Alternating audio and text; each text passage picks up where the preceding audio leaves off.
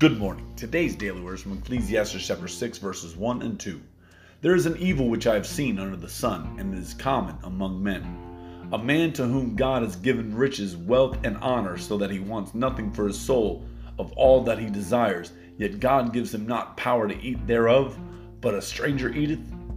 This is vanity, and it is an evil disease. Just because God has given you the ability to prosper in this world, but we desire not to chase after the things of God, not to seek the powerful things. What powerful things is this? Things such as the Holy Ghost, grace, forgiveness, mercy. Those have power because those are what brings us to eternity with Him. So if we are not seeking those things, all our money is vanity. Remember that Jesus loves you, and so do I. Share the word of God with someone today. God bless you.